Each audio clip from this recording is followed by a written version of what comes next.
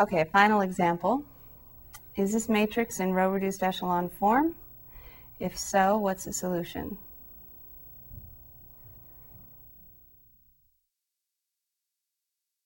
All right, so you might see that we do have a leading one with zeros below it. We have a leading one here with zeros above and below. This 4 is okay because these are all zeros. And then this -3 and this 8 are okay because these are zeros. But when you go to look at the solution, you might notice on the bottom line, 0 equals 1.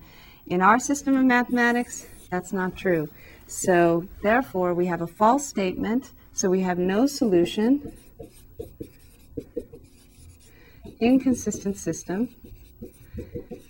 And my students are always happy when they get this kind of problem because they don't have to do anything more.